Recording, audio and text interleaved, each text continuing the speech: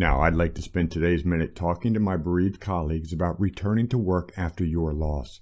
Grief is hard and grief work is tough. Yeah, I called it grief work, and that's exactly what it is, work. In 1944, Dr. Eric Lindemann, chief of psychiatry at Mass General Hospital, coined the phrase grief work as the tasks and processes we must go through to healthfully move forward in healing, and it is no less strenuous than running a marathon or writing a college thesis. But we have to do it, don't we? We have to find our way again to a future filled with peace and purpose, even as we return to our professional jobs. Now, with grief work, like anything so difficult yet so important, don't forget to give yourself a break from time to time, a pause in your grief work. A very wise man once told me that even the most beautiful pieces of classical music would be nothing more than an unnerving drone of sound without the breaks. The pauses are as equally valuable to the work as are the musical notes. Now, it's hard right now to imagine your grief work as beautiful music, but your life of peace and purpose certainly is.